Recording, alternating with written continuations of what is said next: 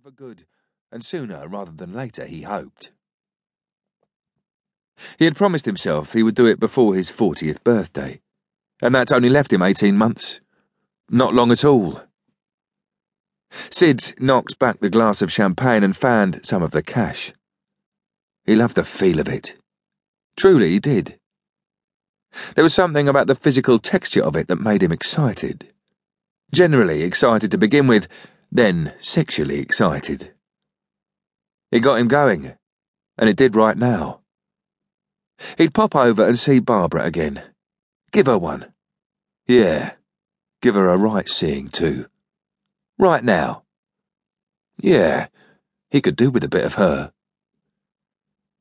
Her eyes burned like 1,000-watt bulbs whenever he turned up with a fistful of Jack Dash.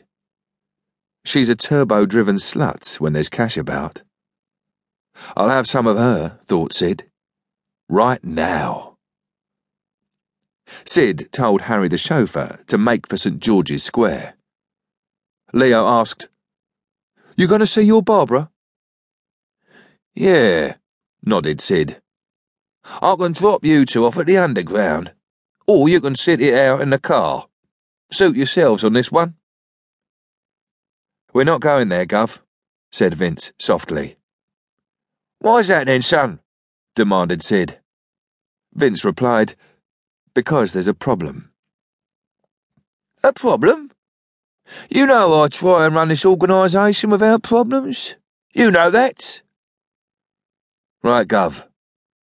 But we got one this time, and he's called Brian Spinks." "Oh yeah, that toe rag." "Yeah." "Vince, it should be like a symphony, shouldn't it?" "A symphony, Sid. Yes." "We'll do our little bit as instructed in harmony and on time, and we make music. But when we don't, there's discord and no music."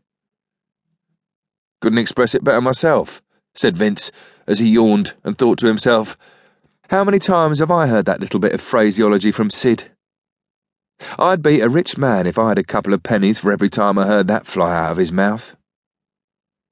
After a pause, Sid banged his fist into the open palm of his other hand and hissed, "I knew that Brian Spinks was a wrong 'un." "I told you so," thought Vince to himself. "I told you so, but you never bothered to listen." And the symphony indeed. Vince had been working for Sid for some 15 years now, ever since he came out of the army. Too long to stay in one job, particularly one like this, thought Vince. He was getting stale and he knew it. The glamour had worn pretty thin. Working for Sid had cost him his marriage, and he didn't want it to cost him anything else.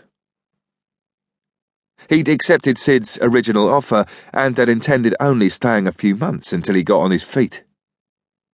But he was still here all these years later and going nowhere fast, or, as his girlfriend put it, going nowhere slow. The job back then had been a big step up for a working-class kid from Drury Lane. But where had it got him? Brian Spinks's common-law wife was pushed in the stomach as she opened the door of the basement flat in Kentish Town. Then she was punched in the face as the lad himself, Brian, was bundled out and up the steps and into the back of a grimy van that sped off up Leighton Road. By the time the van reached York Way, Brian was trussed up, thin hemp rope cutting into his wrists and ankles, and the blindfold wasn't contributing to his well-being either. This was not the way Brian had envisaged spending the rest of his 30th birthday.